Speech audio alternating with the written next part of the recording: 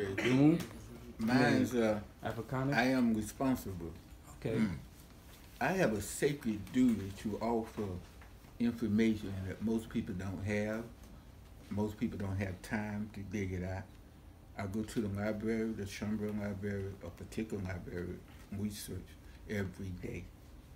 If I don't go there, I'm sick because I'm married to the Schomburg.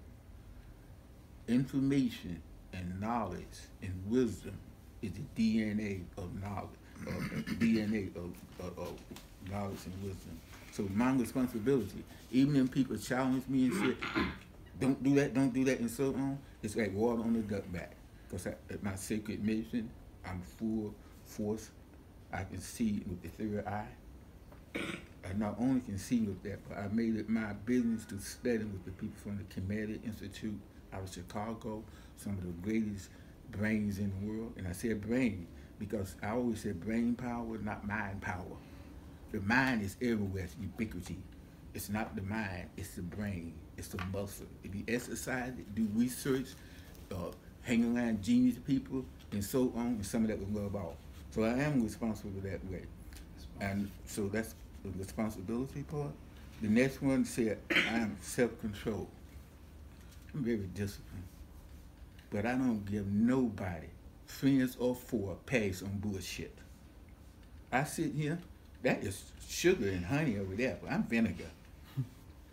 And the reason that I'm vinegar is we got to have that balance in life. The ancient Kemetic people told us there are two possibilities, Ma'at and Ifrit. One is good and the other is evil.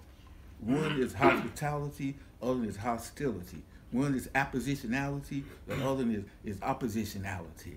So one is harmony and other is disharmony. So what I try to do is by offering this kind of information to add to the discussion, I see people here that are just pure genius. I always tell the youth, people like Al and all them, when I grow up, I want to be just like you.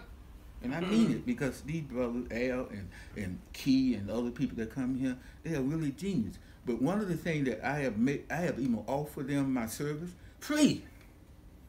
Some of them are taking it up. Most of them don't take it up. Because see, they great at creating this sacred object, what we call art, but they're not good at marketing. Now Al is different at, he's a marketing genius. So, so I give him praise for that, Al.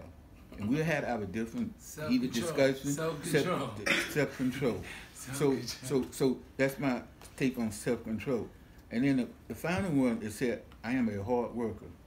Now, the problem I have with that is I don't try to work harder, I try to work smarter.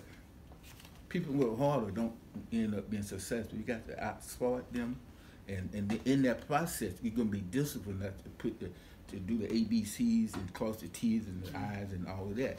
And the thing is, I always give people advice. I always tell them, I say, well, I'm gonna give you some advice. If it's good advice, take it. If it's not, put it in the garbage can. I'm not upset. Separate me from So I'm gonna try to give you some good advice. Because see, I always tell people like, understand this here. Ain't nobody an island unto themselves. We always need a support system. And I always tell them a story about Muhammad Ali, where in Ali was just a teenager. He got these millionaires in Louisville to put up money so he could just beat people up. Now, he could not eat $5,000 a week in candy and shit, you know what I mean? But at the same time, he could become that fighter that we know. Because see, Ali wasn't willing to compromise and just being like a good fighter. He's going to be a great fighter and even a better human being. I got into Ali and I was in the Air Force and he said no Viet Cong never called me nigger. Right. And I said, damn, that what made him the people's champion. No Viet Cong. Because the Viet Cong are little brown-skinned people that took on this mighty America and brought it to its knees. Them little brown people. And they would go into the jungle with a bag of rice and hide in the caves and shit and bring America down to its knees. So then I try to be a smarter worker by doing research and doing to museums and other libraries and hanging out with people. When I first came here, I came to Harlem because I didn't want to be no other place. I consider Harlem the Kemet. I consider Harlem the Kemet of today. So to me, being in Harlem is like it's a blessing. I get to meet all of these kind of folks, you know, that are so brilliant in so many different ways. And coming here, I came here because this brother invited me.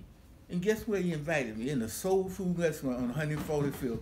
Him and brother, the East-West brother, Felipe Luciano.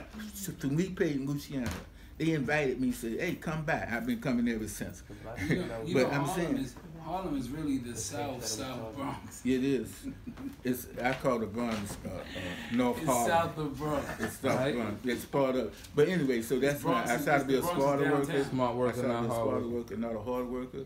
And if you look smart, then what we do, we put together all the things you need to do to be successful. And I try to read everybody's book, like John Johnson, Ebony Magazine, said failure is not even an option. I'm not going to fail. And then I eat people like Steve Jobs or Apple, you know. But then my favorite book is A.C. Gaston from Birmingham, Alabama. A.C. Gaston built the first billionaire company. He lived to be 102, but he did an African thing, gave the entire company to his worker, and he died. Hard work.